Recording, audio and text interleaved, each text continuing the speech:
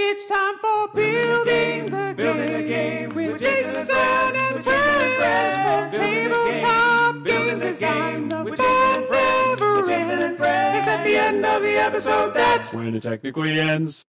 Hello and welcome to Building the Game, a documentary podcast. Hello and welcome to Building the Game, a documentary podcast. Today is episode 601, and you're listening to... Gosh, I'm sorry, y'all.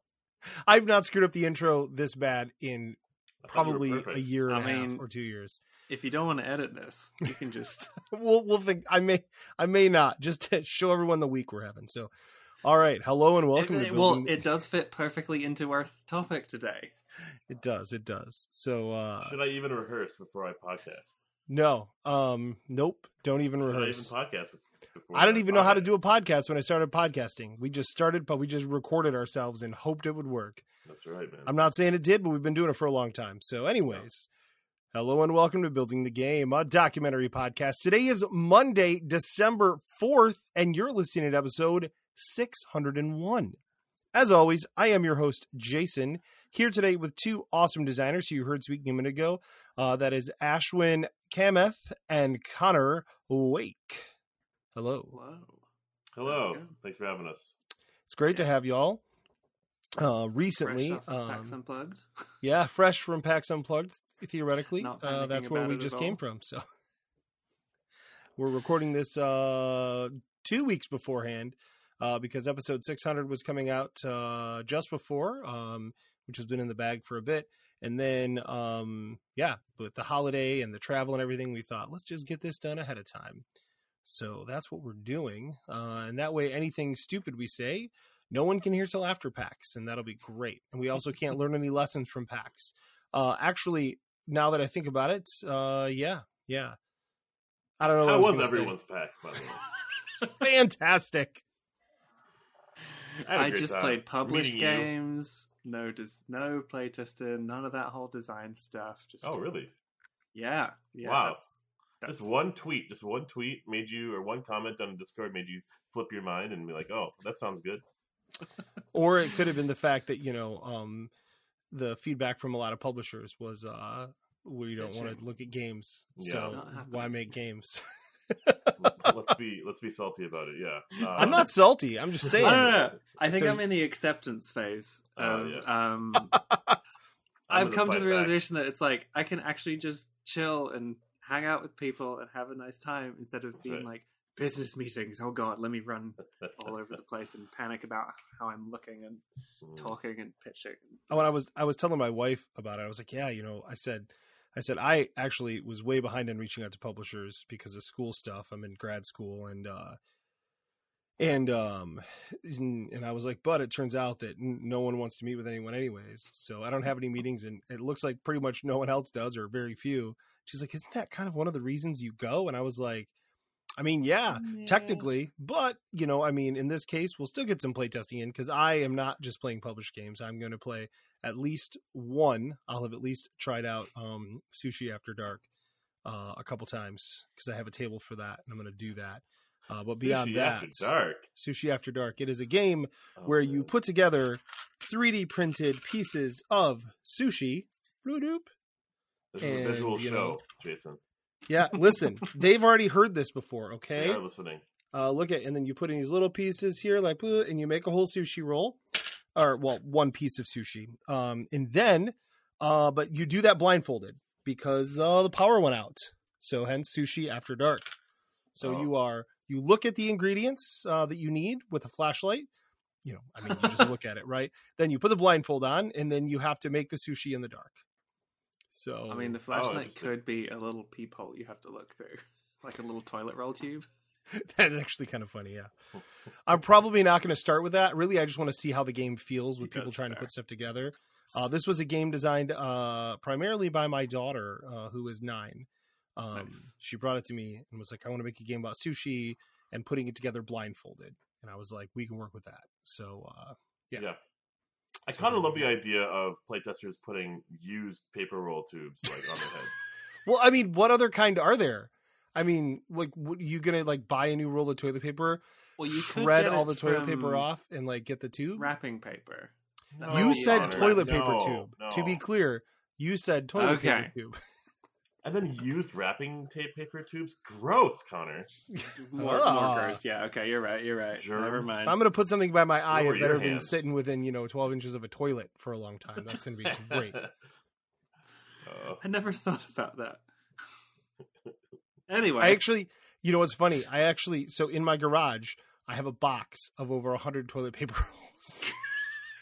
No, let me explain. It's the truth, but there's good reason for it. So we go camping a lot, and I was at a camp store one time, and we would always buy fire starters, which are expensive, just because it's nice to just light something and then build a little fire around it.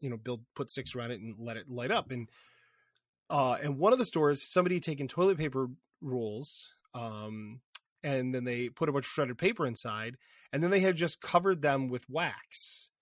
And you just throw that in the bottom of the fire pit, stack everything over it, light it, and it just burns. And I was like, This is genius. So the kids and I went out, found a bunch of old candles that we had, bought an old pot for cooking at like a garage sale for like 50 cents. And then staved toilet paper roll tubes for quite a while. And then we made like 100 of them. But we still have like 100 left. We're actually out of them. We have to make them over the winter again, but it's cost nothing. And we have these fire starters that are actually amazing at starting fires. So you light them one end, and because a lot of the candles were scented candles, it's got a really weird aroma when you start the fire. Sometimes you're like, that's lavender. Is that pine? What is that? Like, vanilla? What do I smell there? Yeah. So yeah, it's good times. Eagle Scout over here. I love making fires. I use that trick all the time. The toilet paper rolls with the wax and stuff. Oh, yeah. I do enjoy making fires. And sometimes if I have time, and I'm not in a hurry, I'll really do the, shaving off, from a log to get, the real fine pieces to, get it started and stuff. But when I'm in a hurry, I just use the fire starter and toss it in there. But I don't feel bad because I literally watch people at the campsites pull out a blowtorch and start fires with that, consistently. Yeah. I mean, however you want to camp or glamp or damp. Yeah. And I can't judge. We're absolutely glamping. We have a big, ridiculous camper that is, I laugh because I say it's bigger space than the first apartment we lived in. And while that's not true, it's close. So one of my former roommates, and his wife, they've always wanted to go camping. They tried twice or three times in the span of 7 years, and they got all the emergency preparedness kits. They got all the knives for shipping out wood and everything. And the moment a little bit of rain happened, they were just like, nope, we're good. And then they drove all the way back home, all the 3.5 hours. That's got crazy. Dark. They assembled the tent the wrong way. They went all the way in. They wanted to do the emergency survival experience, and then that didn't happen. But they were like, the apocalypse, it was not advertised that it would have rain. It was supposed to be what a about drought. survive? What about a warm room in a nice blanket? Yeah. That is the best of both worlds, because I can walk outside and have a nice camping thing, or I can go inside and I can take a hot shower, and it's pretty great. So, and my wife and I, we both camped when we were first together, when we were together in high school. We would camp a bunch. We camped, in tents, in crappy places. Then we got a little camper, and now we have a big camper. And I feel like we've earned those steps up by putting in the hours of all of the other camping that was not comfortable over the years. So I don't feel bad about that. I'm proud to be glamping now. I'm in my 40s. It's fair, It's fantastic. And Connor, I think we're going to transition soon to the topic at hand. But that's why I also feel like maybe you and I click on those reality TV shows, because you can kind of vicariously see yourself doing them. So Survivor, for me, I could see myself crushing it, at least in the survival part, or The Amazing Race, at least crushing it in terms of talking to strangers part. I don't know. Yeah. Yep. Transition. Oh, we should talk about The Amazing Race and Survivor on one of these episodes sometime. Yeah. But anyway, The not amazing that shows. topic. Yeah. The current topic. I think real quick, like probably Sure. like 400 episodes ago, we talked about reality TV like Okay. as a thing. I mean, like it was a long time ago, but Mm. I'm pretty sure we did talk about that one time, probably 7-8 years ago. So it's due. We could totally talk about that again. Yeah. Connor's Building- always building planning the his game next history. trip on. What was For the that? Building the game history buffs, can we point to the exact episode and timestamp? No one knows that. That is lost. That's gone. So, but I will annoyingly, as Connor introduces the topic, see if I can find the name of the episode, because that might have been back when we were actually doing titles that made sense instead of the titles I do now that are just jokey titles that don't have anything. So, Connor, why don't you introduce our thing? Yeah. So on that note, the topic was basically inspired by a couple of things. One, I've had a busy summer. House caught fire. Then we had to move. Thank you, Ashwin, for helping move a lot of that stuff out. Boy and Scout.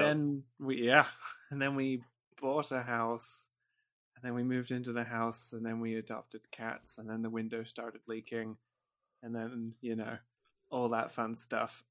So it's been busy. And then I was also seeing some Facebook posts and BGG posts about people basically, to sum it up, complaining about designers these days not playing enough board games, and not knowing their history, and stuff like that. And I was like, I disagree. I think, Or at least, like, I think people are putting way too much pressure on this. But also, like, it is helpful to play lots of games too. So I basically just wanted to talk about, like, I've got two perspectives here. One, me, I play more board games than most people, I would assume, just because I play them. But, like, I don't play a ton.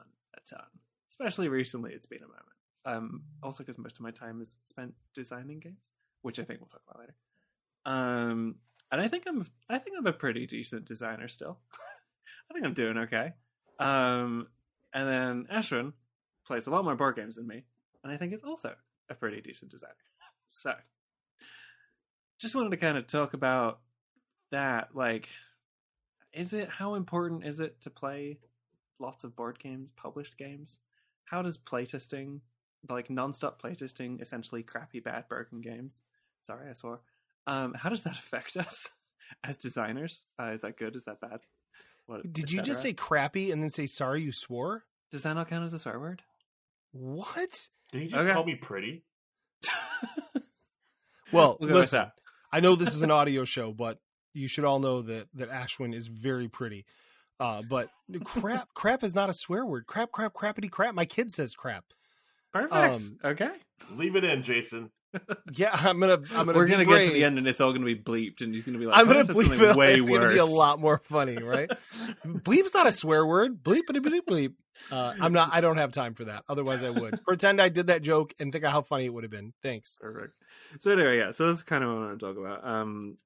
Just yeah, and so to kick it off, it was the it was a couple the Facebook posts where someone was like, "Is it really important to like play lots of games? Not just like some games, but like lots of games."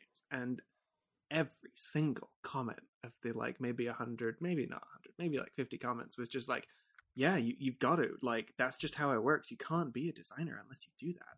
Like, what are you doing, you lunatics?" Like, I was like, okay, strong feelings. So to kick off, and then the other one was someone complaining about, they were on BGG and they were complaining about a very well-known designer of a very, very popular game that has sold like millions of copies, I'm assuming, having not played Istanbul, and being like, wow, he must actually be a really bad designer then. And I know this was one person saying this comment, but I was just like, okay, sure. But then I was like, but I yeah. don't play a ton of board games and I'm doing this design thing. So like, how can we justify this? Or don't have to justify it, but like, can we respond? So anyway, I'll leave that there and curious what your thoughts are on that initial thing. as we all know on public forums, it's always a loud majority of people that Yeah. scream the loudest. And their opinions matter the most, and they need to be heard and thumbs up to be recognized and feel galvanized that their comments matter. That's one dude, or that's one person, probably a dude. And for the most part, they're in our community, whether we like them or not. So we have to appeal and or tend to those types of members. My opinion is probably going to align with those forum warriors, but I stand proud in terms of defining it as however you want to define your path. As a designer, as a game player, should you play 1,000 games before you play another game? Probably, or don't. Should you make 1,000 dishes before you make a dish as a cook, as a chef? Probably, but also, who cares? You could start somewhere, right? And that's how it should probably be. Like, you should start however you feel comfortable starting. You should do whatever you feel like doing to do it, and whatever makes you feel the most ambitiously invested in it. That's the answer. Like, there is no answer. In conclusion, end of podcast. Yeah, I think that sums it up. So, hey, if you want to get in touch with us, you can reach out to... bleep. Yeah, I mean, I figured we'd be kind of in agreement on this, but but I'm gonna fight you for it. Jason's gonna fight us. No. I don't care for people on the internet in general. But like mostly internet. Says an internet personality. So here's the thing. Like, first of all, I joined that board game group that you mentioned. I guess I won't say the name of it, but did you say the name of it? Nope. Then I won't say the name of it, but I joined that group. I can if you want. No, because I'm going to say mean things. So, I don't feel the need to call them out because this is just an opinion, right? Like, a lot of people seem to get a lot out of that, and people are really excited about it. And there are some pretty bigger name designers that I see in there making comments. Sometimes making not nice comments, but anyways, like, I read that post and a couple other posts, and I was like, this is a cesspool. Like, this is awful. And then I read some more posts, and they weren't so bad. There was one person who kept making comments, and they were like, well, I'm a contrarian, which is a coded word for being a bleep hole, is what that is. Like, so that person seemed to stop posting, or at least maybe I stopped seeing their posts. But like, I was reading the comments, and I was just really frustrated because, to me, all this type of thing is just another form of gatekeeping, right? It's just another way to say you're not good enough to be a designer. I mean, when I started designing, this may be why I have such a feeling about this. And Connor, I told you this, but I don't think I've ever, I don't know that I've said this on the show. Maybe I have, but someone looked at a game I was working on, and they were like, I think they commented to the podcast. They were like, before you and Rob design any more games, I really think you should consider going and playing some more games so that you'll actually know what you're talking about. And I was like, I don't remember what I said at the time. I probably just said, like, okay. But in reality, like, the thing is, like, the point of the podcast was that we didn't know what we were doing. And that was the point, is trying to learn as we go. Right. But that could have shut someone who was less persistently annoying down. Like, we could have been like, you know what? I don't think we should do this anymore because this person said that we're not good enough to do it. And maybe they're right. And maybe they were right. But I mean, why, like Ashwin said, why let that stop you? Right. Like, you do the thing you want to do. And so one of the things I want to point out, though, with the comments, and this is the part where I'll disagree with you all. I won't, but the people in the comments will.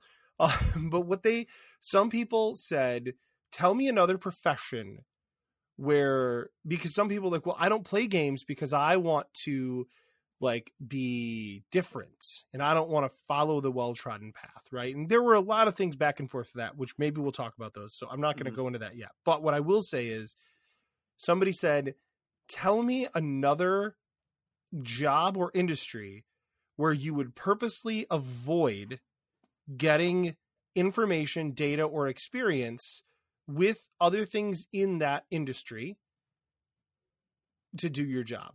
And I feel like that's hard to argue with, right? Like that actually makes sense to me. Kind of. Listen, I still think you shouldn't have to play a bunch of games. Just design games and do what you love. I think people are I don't know. It's When not I the see word those profession, groups, first of all. yeah. So when I see those groups, a lot of the time I feel like people just like to have a correct answer because then they can do the correct thing and become a great designer by doing that single thing correctly. Oh, gosh, you can play. I've met people who have played 10,000 games. Oh, I know. And they could but some never people just design want a a game. simple answer of like how to become a game designer. Well, and one of the that's what easiest things is play tons of games. But that's what I'm trying to point out is that there's not we all agree that you don't need to play a ton of games. No. But I feel like that's a valid point of if you look at other industries, experience is a good thing, right? Mm-hmm. Knowledge is a good thing. That's all. Yeah, and I think one way to look at it is because some people, and I'll get to that part later, some people see it as like before you start designing games, you should have played a lot of games and know all the mechanics. But that I disagree with. Yeah, that's for sure. Yeah, just wrong. That's gatekeeping. Because I think that is literally all that is. Part, I think the experience part can come way more fluidly. It's like they see it as like learn from games, design the games, and that's the process. Whereas it's not really that usually. It's more like when you make your first food, it's probably just going to be mac and cheese, right, from a box, right? Cool. You've learned how to make mac and cheese. Great. Then you go taste better mac and cheese, and you're like, oh, how can I make a cheese sauce? Then you go make a cheese sauce. Then you make your own pasta. You know, it's like it's a back and forth between like trying a thing, making the next thing, trying the thing, making the next thing. And it's like you can play one game or no games, design a game, go play some other games, come back, design your own game, and just bounce backwards and forwards forever like that. That's how you'll get your experience. Like designing is experience as well. And playtesting other people's games and all that sort of stuff. So so that's why I think you can get experience plenty of other ways other than just like playing lots of games. Like I don't think that matters. You'll maybe get there. You maybe won't. Maybe you'll just design something amazing the second or third go and perfect. You found your niche and you're just going to do it forever. Like whatever you want to do. Yeah. Jason, so much adoration and commends for getting to 601 podcasts. Cheer emoji, flex arm emoji. I feel like this is the part where you're like, but you're stupid. But you're no. I mean, I don't disagree. Okay. 601 episodes, and we're still, talking over each other, learning new technology, getting reps of new things, getting in and out of new guests. I did a podcast, syndicated podcast, for like 5 years, and barely got to like 300 episodes, and we were still stumbling over each other. We were still trying to learn efficiencies, learn how to improve, learn how to iterate or innovate. And the keyword is innovate. And then I remember doing this with my same former roommate at the time. We tried to do a podcast together. And we got 2 episodes in because the whole time we were together looking at doing this, we spent all this time about like, what about this? What about this? But what if it sounds like this? What if the art looks something different? Or what if we sound imperfect? What if we have a balancing issue from our microphones? And I was like, at one point being like, hey, we're not going to get started. Let's just try one episode. So we got 2 episodes in, and then we called it, And I say all that because it's like, well, you could say, hey, play all these games in order to play to start designing. You might not even ever get to that point, right? Mm-hmm, and if you have ideas, the easiest way to do anything is to just like not just write them down, not just think about them, not just like take a shower thought, but actually like put it down to paper and or craft it. We have the luxury of doing something that's like kind of like impartial to the world's like demise, right? It's just board games. Mm-hmm. It's just a healthy hobby that some people feel could be like surplus, right? It's not necessary. But the fact that we find value in it we can do what we want with it. And I guess the reason why we're getting together to talk about this is kind of invalid to me, because it's like some people are talking about it, some people are bashing it, some people are telling us how to do it, but they're not doing anything. They're just being loudmouth pieces, and then they're like eating their baked potato and mashed, and mac and cheese, right? That sounds delicious, though. It sounds amazing, and I'm not bashing it. I wasn't. Let's restart. Like, terrible boxed wine, which also sounds amazing. Shoot, Honestly, so depending on the I box don't wine, have I'd bad drink examples, that. right? I can't take them down. I absolutely see what you're saying, and I hear you, and I agree with you. I see you and I love you. Right. Thank you. This is how I think it works in a perfect world to me. Like, this is how I think. Like, so you start designing games when you're ready to start designing games. Who decides that? You decide that, right? You played one game, you played 0 games. A long time ago, someone played 0 games and designed a game because it was the first game, right? Maybe that game was good, maybe that game wasn't. I don't know. But it doesn't matter if you've played games to design games, hands down. Your chances of designing, can you design a perfect, great game having never played a game? Yeah, sure. Why not? Can you not? Sure. Why not? Right. But what I like is this, that I'm playing games, I'm designing games, and I'm playing games at my leisure.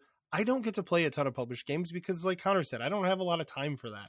I've been trying to do more of it, not because I want to learn from them, but because I just like playing published games. Like, I make games because I like games.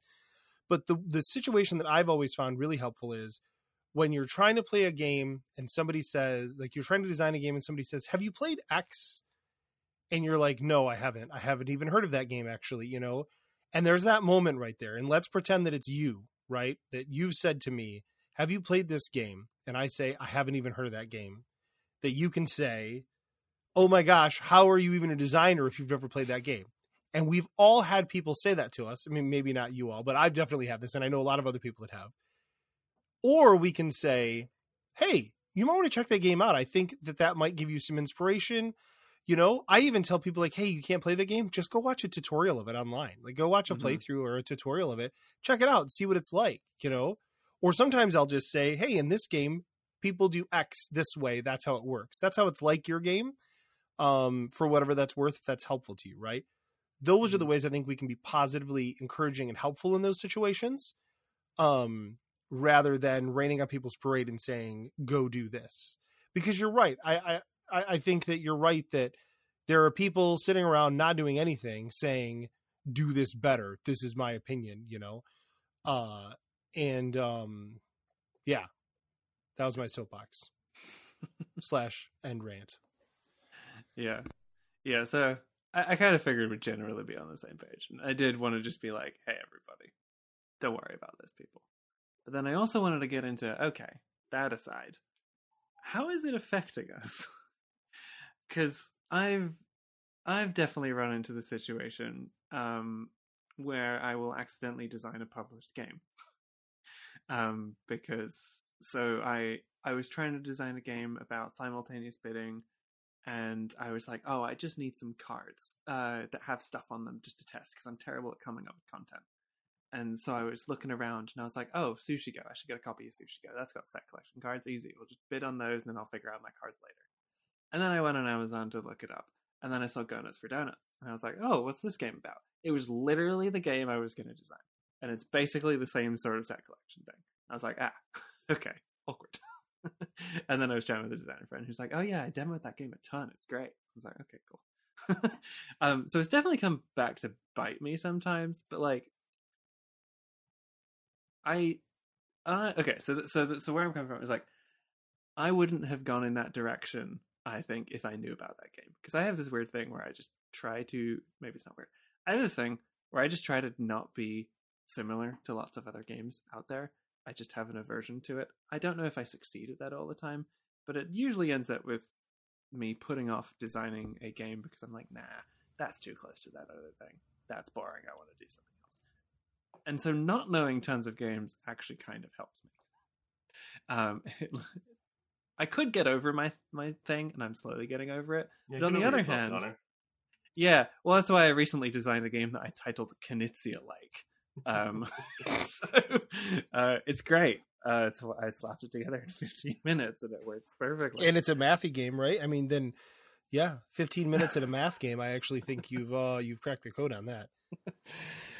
So, is that a reference to the last podcast?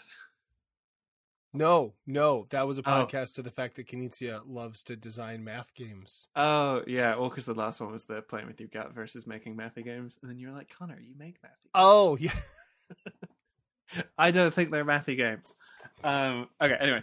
Yeah, so that's kind of my perspective. I think it's not playing tons of games. I think it's kind of helped me not get trapped in genres as much. I accidentally fall into genres, but like most of my games don't fit into a super simple genre unless I'm like, fine, I'm gonna like scaffold this because I can't be bothered to think about this every time. You know, I've had the similar experiences with two genres specifically: trick taking and roll and writes. I've been routinely told by people who've played a lot of both types of games, and I've actually played a lot of roll and writes because roll and write is probably my favorite genre currently. Just because I like what gets done with it. I played recently Dice Cards, the thing Chris Michaud had suggested. I bought that and I like it. I think it's pretty good, but I also think good or bad, it's literally the pinnacle of what you could do with a roll and write. It's 50 roll and write games in one game that you play, and it's a genius idea, right? But that aside, like what I found is that people have said, you know, Jason, roll and writes need to do this. Like they were like, roll and writes need to have reduced options as you play because that's how roll and writes work. That's why they're good. Or trick takers have to have this. They have to work in this way.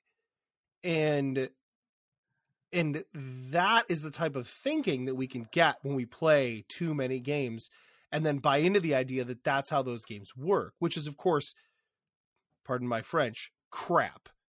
And I think it stinks. It's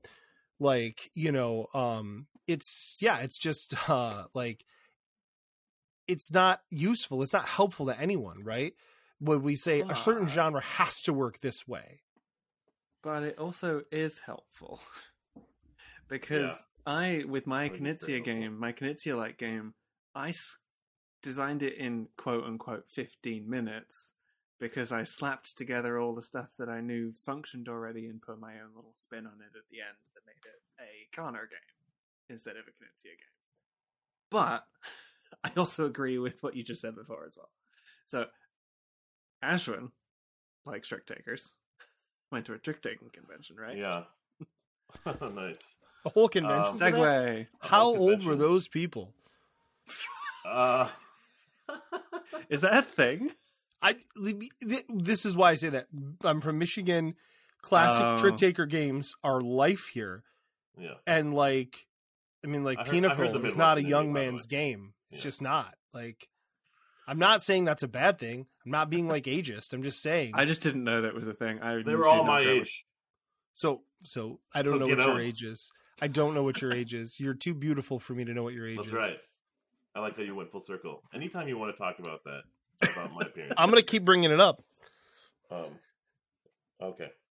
I feel Tell like us about you can put a kettle on if you want and listen to me explain a few things here. First thing is, I feel like I've evolved quite a bit just through genetics, but also I think I may have been at one point as a playtester someone who said these words. I think train games should be like this, and this is why. And this is why your game is not like those train games.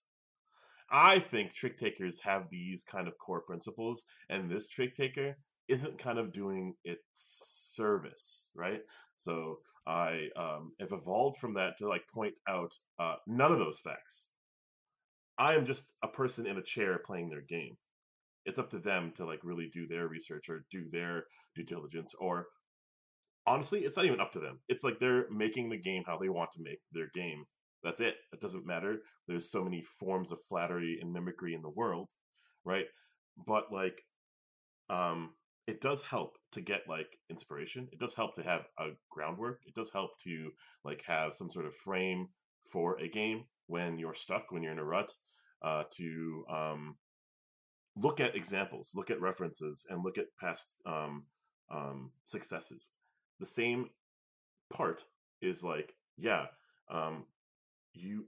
I think you're such a strong designer, Connor, and your statement about like you want to drift astray from like the common median of game design types is so valid, right?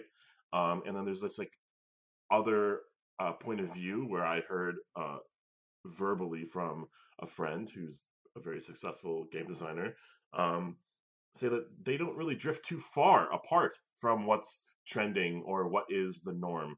And it's just to kind of iterate on what is and present something somewhat fresh with the same genre. And then I was like thinking, what are we doing in this hobby? Are we game designing to game design? Are we designing to design? Are we designing to make money? Are we designing to make a product that sells to the masses? And I go through these like, thought streams all the time. What am I doing in this space? What can I do to benefit myself, but also as like posterity for the future generation? What can I do? Like, am I just a community builder? Am I just a playtester? Am I a designer? Am I all these things? And when I say all these things to say, like, it really ultimately doesn't matter. But like some people will make it about their business to say, this game is like this game, and this game cannot perform because of this, that, and the other, or this game is an exact mimicry of this game. Please change this game because you're going to get ridiculed. And I learned there was like this deduction kind of trope in games, social deduction games. I've learned that social deduction players, enthusiasts, love social deduction games that are like other social deduction games. They don't need big twists. They don't need big fancy things. They love that core principle of I look up at you and I just talk at you and I make you suss and I suss out who is the traitor and or person with the briefcase, or you know what I mean, or who has the red card. And when I was like, I remember saying this years ago, and also probably even recently, like, this game feels like this game. And they're like, yeah, we know. Oh, okay. Like, why should we grandstand? Why should we post on a comment thread about, like, how people should act and design? It's like, it's their path. It's their journey. It's their way to find success in what they're doing. Yeah. It's like, if you want to be in conversation with the genre tropes in the genre, you probably want to know who you're talking to, as in like the other games. Yeah. But if you don't care about like responding to some other game, then you don't need to have played the game. But like, I do just sometimes where I'm like, I'm playing the game and I'm like, okay, I'm clearly out of my depth. Others in the genre have figured this out. Maybe I should finally go play them. And I think I did this recently. I messaged Ashwin. It's like, hey, I should probably play Lost Cities finally. Because I was making a game about runs of numbers and stuff. And that was just very helpful. But it's like very easy to just have a back catalog of like, well, I know this game kind of functions like this, and I will come to it later if I ever need to. Rather than doing it the other way around, which is like, play every game ever and try and cover all your bases and hope it works out. It's like, I've gotten more use out of just reading people's top 10 lists. Not because I think top 10 lists are the best thing ever or anything, but just I can get a broad, quick note of like, oh, those games do that. Okay, cool. Come back to it later if I ever need that. Right? Do I ever need to design a train game and I want to care about that sort of thing? Cool. Top 10 train games. I'll go have a look and I'll play maybe one. I think Ashwin can tell you how train games are supposed to work. I heard him say that. Oh, yeah. If you want to know how train games are supposed to work, yeah. I do have to say, Ashwin, that there is not another genre I can think of that is more like you just mentioned with social deduction, where literally players want the same thing, only different. Like they want the exact same thing with a slight twist. And slight twists are like my specialty. So like, that's why I think I find social deduction games super engaging and easy to design. because for me, it's like, okay, well, here's what has to happen in the game. And then let's add a twist, right? I mean, that's all no context is. It's like, we're going to help you figure out who's who. Like, that's, you know what I mean? It's like, so in several other games I've worked on, or all of that. And you're right. There's so many parts of it that are exactly the same. But yeah, some of those genres, I think that just works. That said, I haven't played a ton of social deduction games because once I played a couple, I felt like I'd played them all. So, you know. Yeah. And maybe they've iterated, upon such examples that you've played. I think Blood on the Clock Tower is the most like recent or most popular example that I have not played. I don't think I want to sit down in a room full of 30 people to do that game, but I've seen a version of it and it seems exciting. It seems worth those people who like that genre to experience. You know, like I feel like I align with Connor on a lot of reasons why I'm in design. By the way, I've been in design my whole life, really, it feels like. But like in game design, I want to feel like I'm sparking innovation. I'm sparking something new to the genre.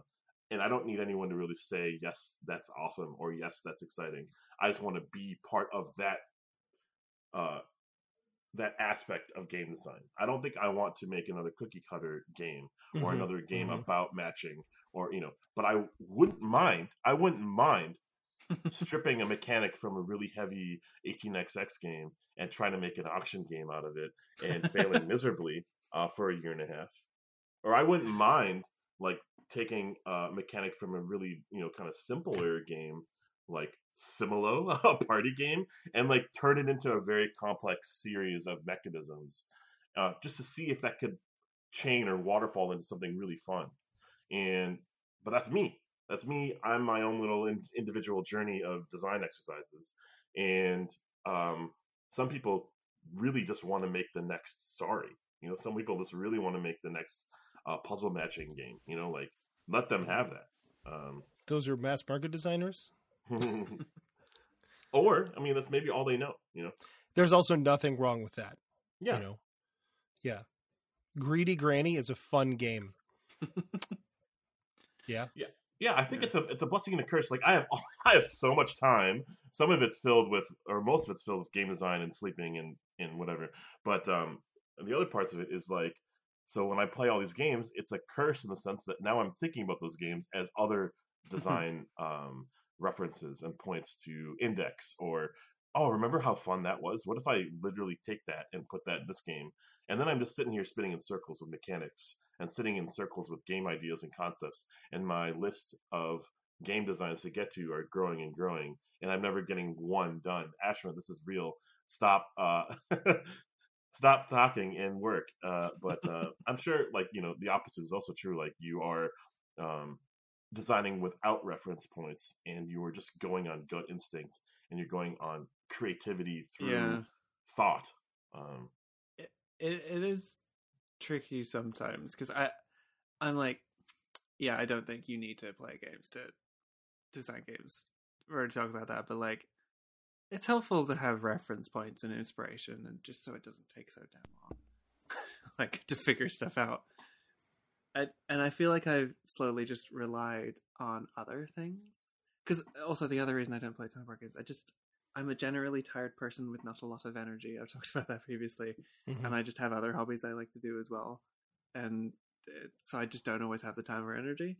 So I try to get it through other places. And one of the things I found that's fun, that's actually sparked a lot of inspiration, is just scrolling through pictures of games that are set up and just being like, oh, I think this is how that game works. Game design idea.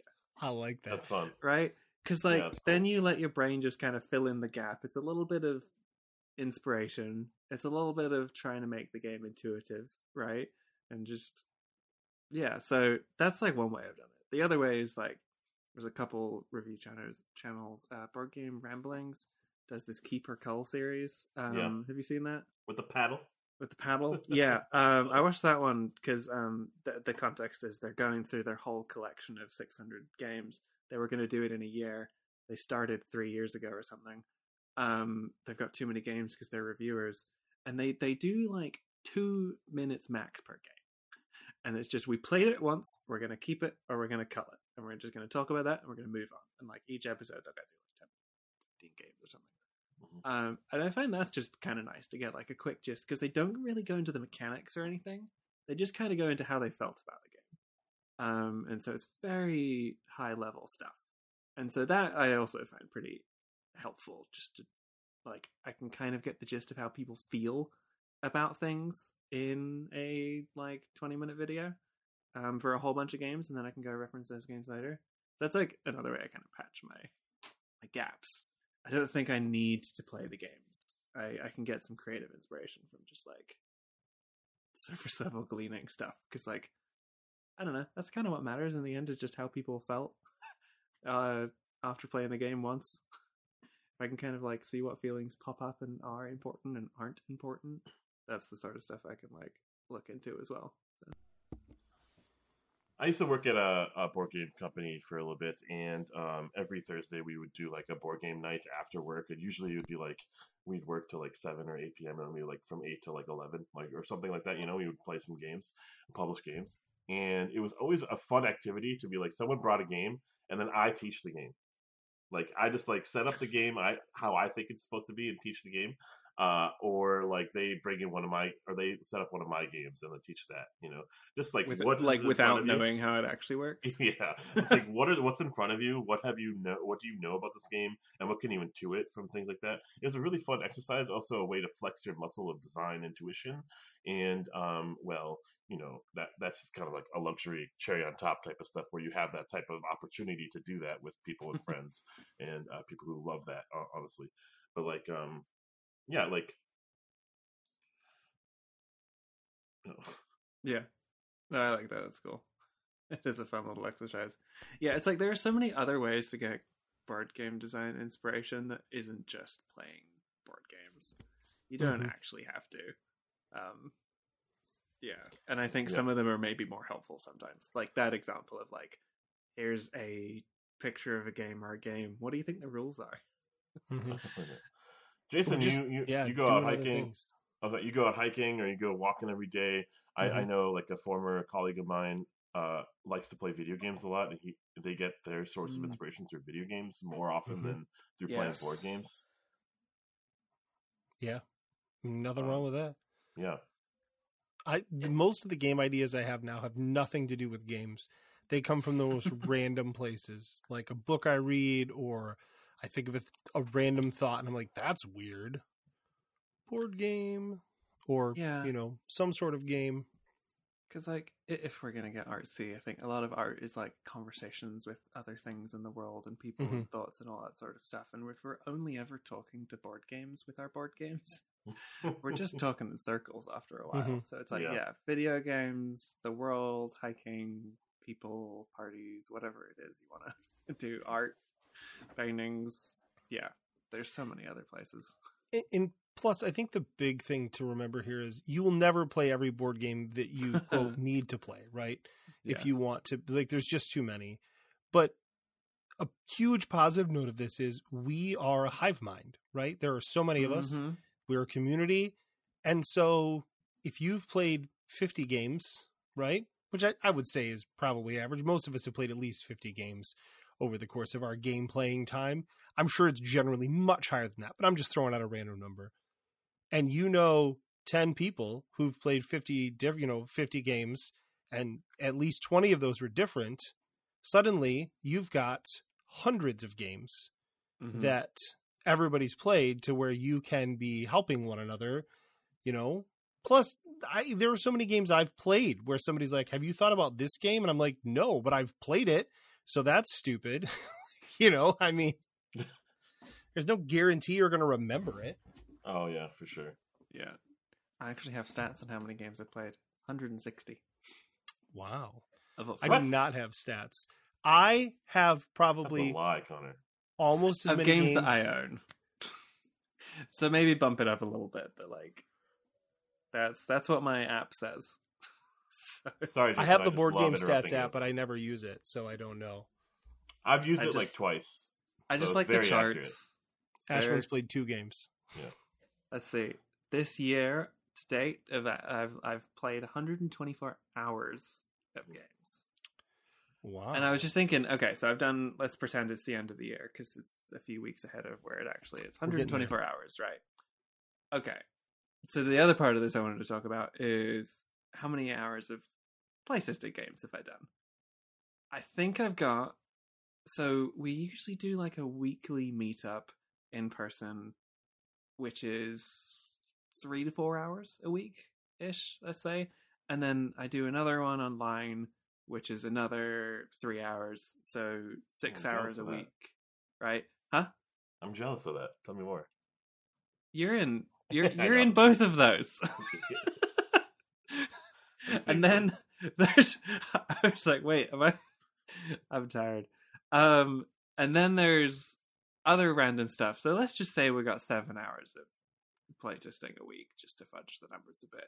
Multiply that by 52 weeks. What do we got? 350 hours, right? So if I'm just doing off of my like napkin math, I got 124 hours of published games and 350 hours of playtesting games. Oh my God. So I play like 75% quote unquote bad broken games, right? And I was also curious, how do you all think about how that's affecting us? As playtesting? Yeah, like that much playtesting in comparison to like published games, because we can get kind of stuck in that sometimes, because that's the other. Sometimes I'm like, I don't actually know what's going on in the world of board games right now, because I'm off in Seattle game design's weird niche that we've all gone into right now. Like when everyone starts picking up like random little deduction trick taker sort of things, or we all spin off into actually I'm doing 18 card games this month. Mm-hmm. Wow, damn. Not to That's pick a on lot your of games. playtesting. Wow. Just unless you want to go first, I can go ahead. No, go right ahead. I was just saying that's a lot of playtesting. Please, by all means. Yeah, I feel like I want to start. I want a tangent before I get to arrive at my point here, but I'm not going to. I'll be. Oh, you can. We love tangents, so tangent away if you but want. Then to. I'll switch it up midstream, and I'll like tangent, and then distract you with hand waves. And, I'm in. Okay, cool.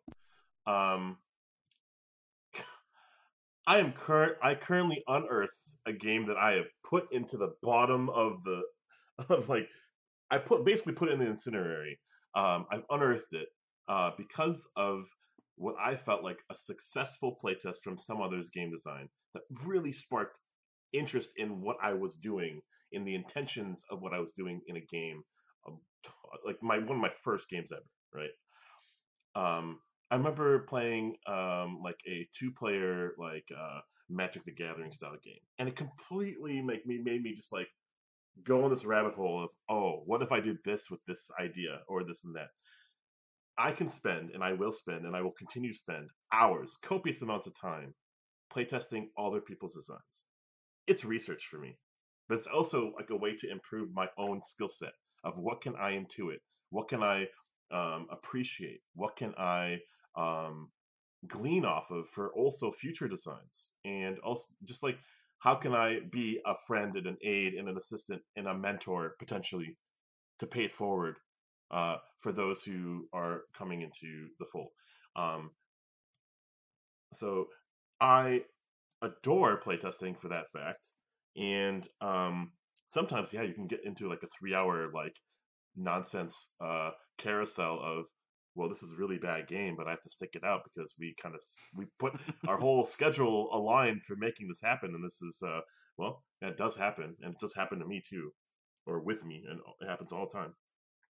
But like I think it aids. It doesn't. Mm-hmm. I wouldn't say it distracts. The only thing is like you math minds and you data heads would say is that it's time. It's a resource. It's a commodity, and your time is very valuable. And could you spend that just selfishly putting it into your own projects and other means? My answer is, well, it's how you want to do with your time. Mm-hmm. Yeah, I just also think sometimes I wonder in the back of my head, since I don't play as many published games and I play a ton of playtest dude, quote unquote, not there yet, bad games, is my bar for what's a good game or not in a weird spot, you know? Yeah. Does that make sense? Yeah. Yeah, because our definitions are going to be invariably different. I think I even told a mutual friend, like, Connor, your games designs and my game designs could be very similar in moments, but like our tastes are very different. And our tastes, because I've been evolving as a game designer, game player, where I play all the games, I go to all the conventions that are super niche and or not, just to see what's out there, and then that completely like locks into my brain for my design tastes, right? So Mm-hmm. like then I got spun into a web of trick taking, Mm-hmm. and what do I know about trick taking? Well, I've played 1,000 games, but what do I actually know? You know, how can I distill it into a game design? I have yet to succeed or conceive a thing that I think works in that regard. And the way that you spun it, like, do I? You said something like you have like a small test, or you have like a game that's like light, and is that all it is to make a good game? And I think, you know, your mileage may vary. Sometimes like those heavy games present a lot of remarkable design mechanisms and innovative, like, you know, games and quests, but like really they're just a lot of little mini games, and then you have to get through all that chunk of work just to experience a small little thing at the end. And that's like, you know, is that worth it, you know? So our published game, is the bar for published games even correct? Yeah. No. It's so subjective. Yeah. It's so subjective. I've said this before, and I still argue, the best game to ever be designed, whatever that is, probably never was published. Because, there's just, so maybe it's helpful then to go play published games, because then we can be like, our games are pretty good, actually. Oh yeah. Something I think you said, Connor, but I'm not 100% on that. Was like what's our bar? Like, how do we know our games are good, right? Like or something to that effect. Oh, like if we're playing so many playtested games and we don't look at like what's the quote unquote good published games, right? How do we quite compare? Right, and like I had such a like the revelation of like what we think is good and ready to what other people think is, and how different that can be, was never more obvious and stark to me than with a game I was working on with it was Tir and Og, I can say that, with Isaac Shalev. And I was like, all right, I feel like we're good on this. Like, this game is tight, it's fun, it's doing what it needs to do. And I was like, are we ready to pitch it? And he's like, oh yeah, for sure, we're totally ready to pitch it. You know, we signed it. And he's like, I said, great. A little bit of development. He's like, oh, we're probably pushing 80% of the way there. And I thought, what? Like, I thought this game was pretty much done. Like, I thought we needed a couple tweaks, but like, I thought we were pretty much done, you know? And he was right, because they did a bunch of development on it, and it's even better now. You know, but I was pretty happy with where it was at, and thought it just needs a little more, right? Just a little something, maybe 5% more or whatever, you know? And that was, and here's the thing, that actually might have been correct, right? Like, that 5% of effort you put into it might have made the game be great, go from good to great. But now maybe that, 20% extra made the game go from good to great to greater, right? But we don't know, right? Like, by whose standards, right? Like, I don't know. The whole idea of judging and saying this is good, this is not as good, boggles my mind, because it's so incredibly subjective that it's basically meaningless. Yeah. I guess I also just think, like, it is meaningless, but it also is tricky. It is easy when you're in a little playtesting group bubble to kind of circle and feedback loop yourself a little bit.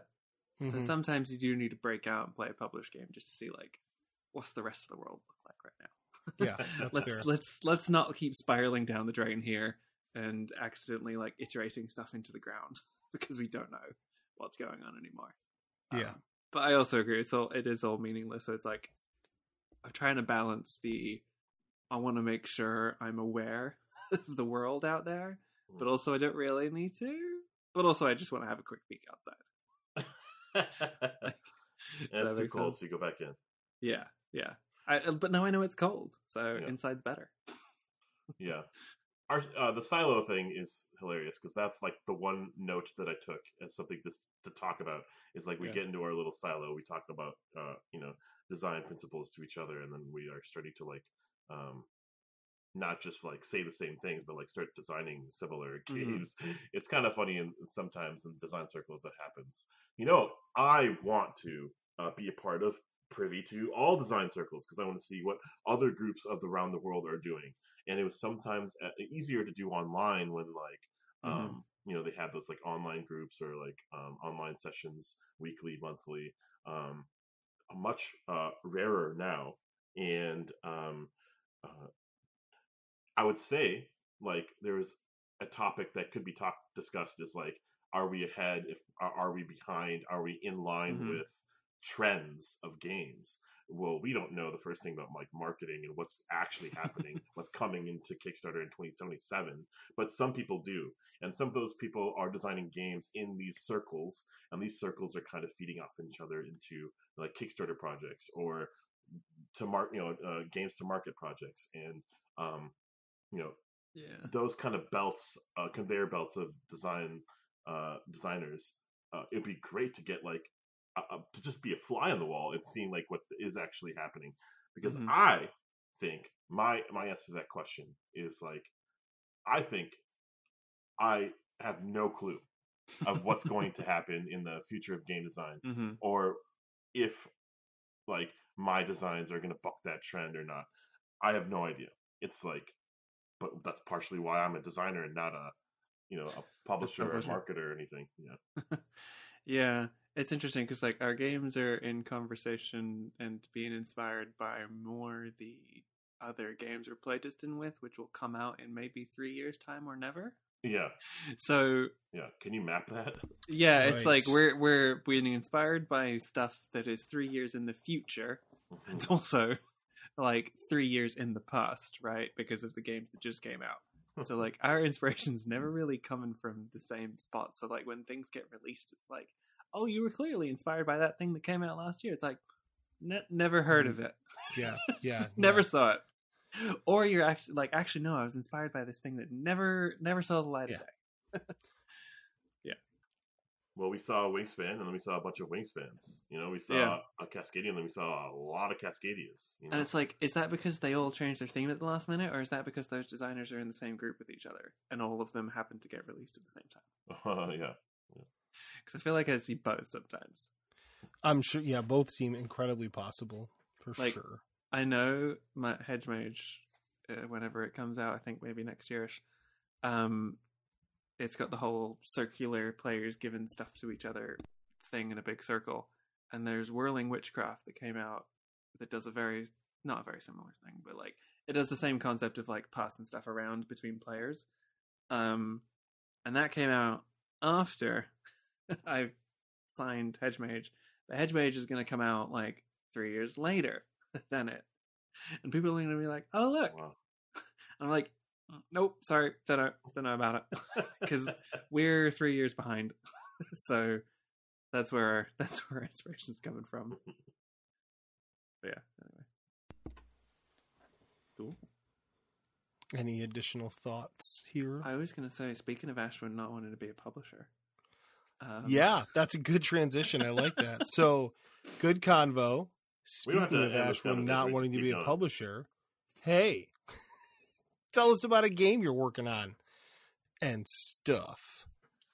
Yeah, there's a game that I'm working with Rob Newton, formerly of Coin Flip Games, now part of a coalition, a collaborative, a collective called The Urban Professionals. And I might have even botched that name, but it's probably Urban Professionals Games. And it's a company that's starting, and we're debuting with a game called Chicken Fried Dice,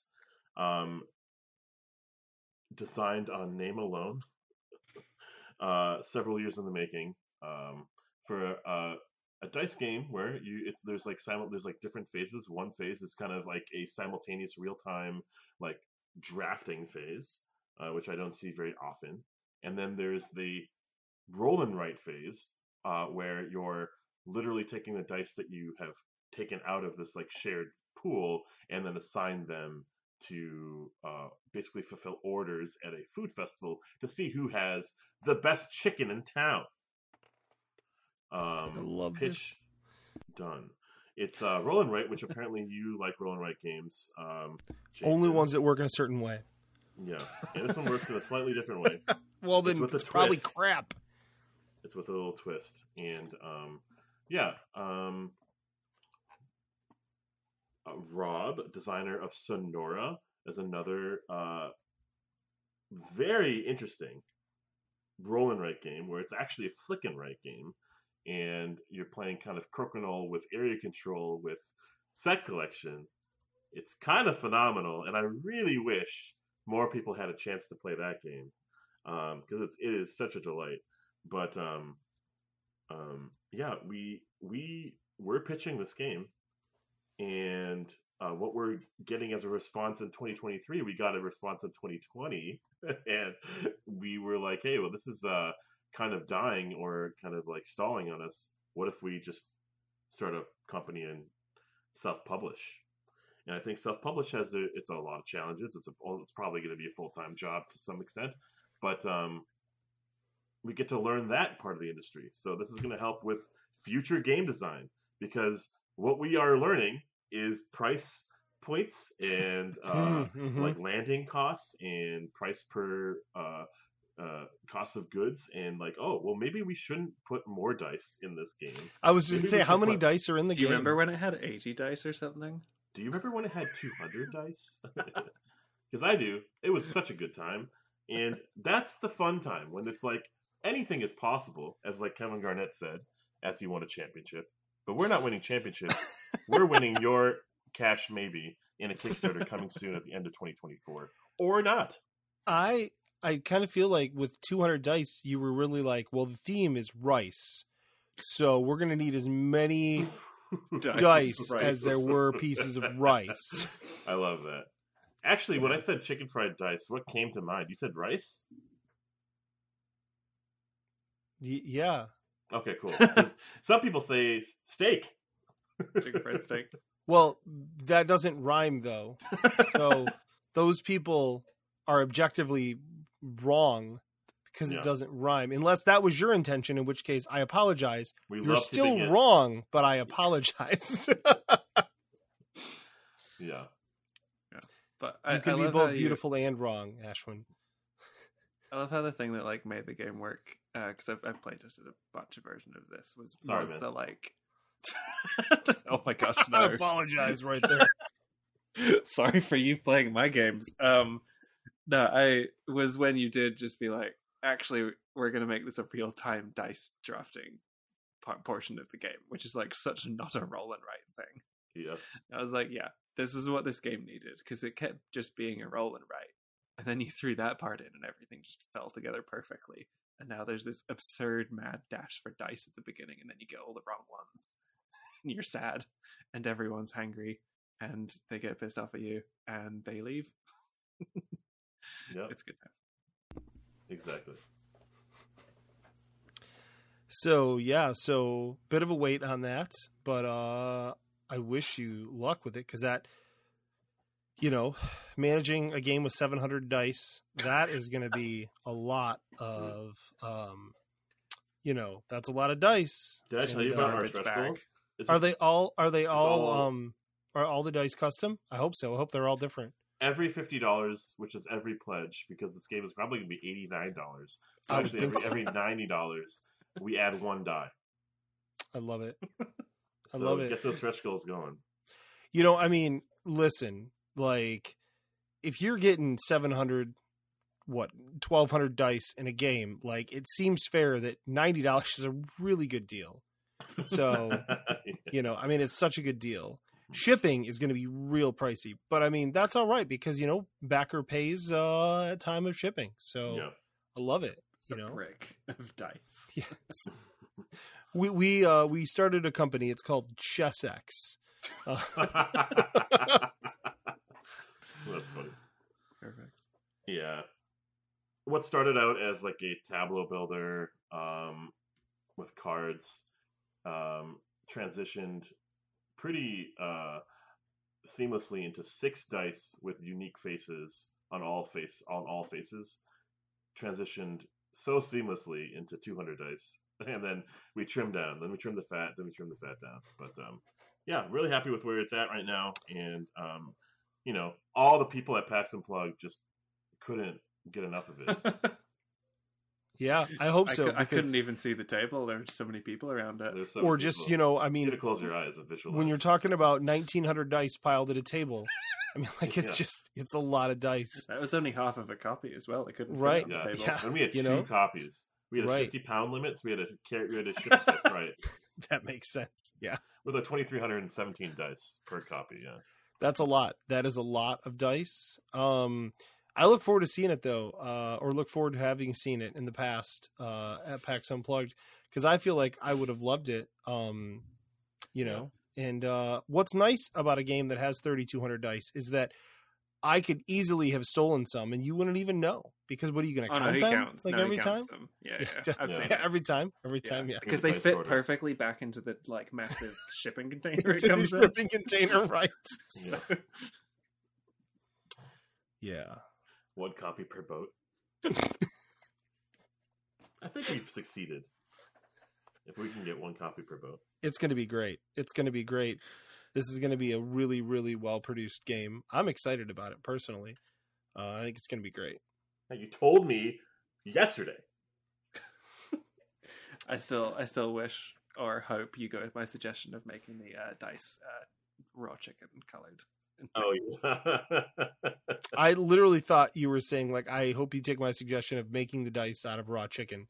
And I was like, I'm pretty confident. Well, you could encase it in resin. You could. And I mean, chunk of chicken. That's not expensive with 1 die, let alone, 3,700. So, like, it'll be all right. Orco Bonanza is a pretty solid dice game. And it has 2 shades of white, and they're very distinct, and you need to know, but they aren't distinct to the naked eye. It's white and like off-white, and it's hilarious. Oh boy. Yeah. Wow. Natural. All right. Well, on that note, I appreciate both of y'all coming on here and hanging out with me tonight. This was a fun conversation. A good start for episode 600 plus. It'd be awesome. But yeah, is there, do you have any, ways people can get a hold of you? Home, you got like a phone number you want to give out, or, that sort of thing? We'll both be at PAX Unplugged, which is not helpful. I know we just did this whole joke about this. Unplugged? We just did this whole joke about this, and then I forgot that it was, okay, ignore me. I'm on the Discord. That's it. Wow. Yeah, I'm Board Game Gee on various socials that you'll probably have to mute me on because I'm learning how to promote my game. I was in a video. That was cool. Video. You had just a fresh cut of hair. You look pretty good, my friend. I'm ready for PAX Unplugged. Yeah. All right, y'all. And we'll be at OrcaCon as well in January. Oh, yeah. Cool. Or is it really going to be chicken fried OrcaCon? Orca fried steak. OrcaCon rice. OrcaCon rice. Orca fried steak. Oof. Well, hey, builders, I hope you enjoyed listening to us 3 yahoos talk about stuff. Hope you found it stimulating, and I hope it made you decide to either want to play way more games or way less games or no games at all, or as many games as you feel like playing. So, with that being the case, if you want to find Building the Game, you can go to buildinggamepodcast.com. You can email us at buildinggamepodcast@gmail.com. You can also just come to the Discord. That is really the best place to find us. It's the best. It's awesome. But until next time, good night. Good night. Bye. Building the game with Jason and friends, with Jason and friends. Building the game with Jason and friends, with Jason and friends. The end of the episode, that's When it technically ends.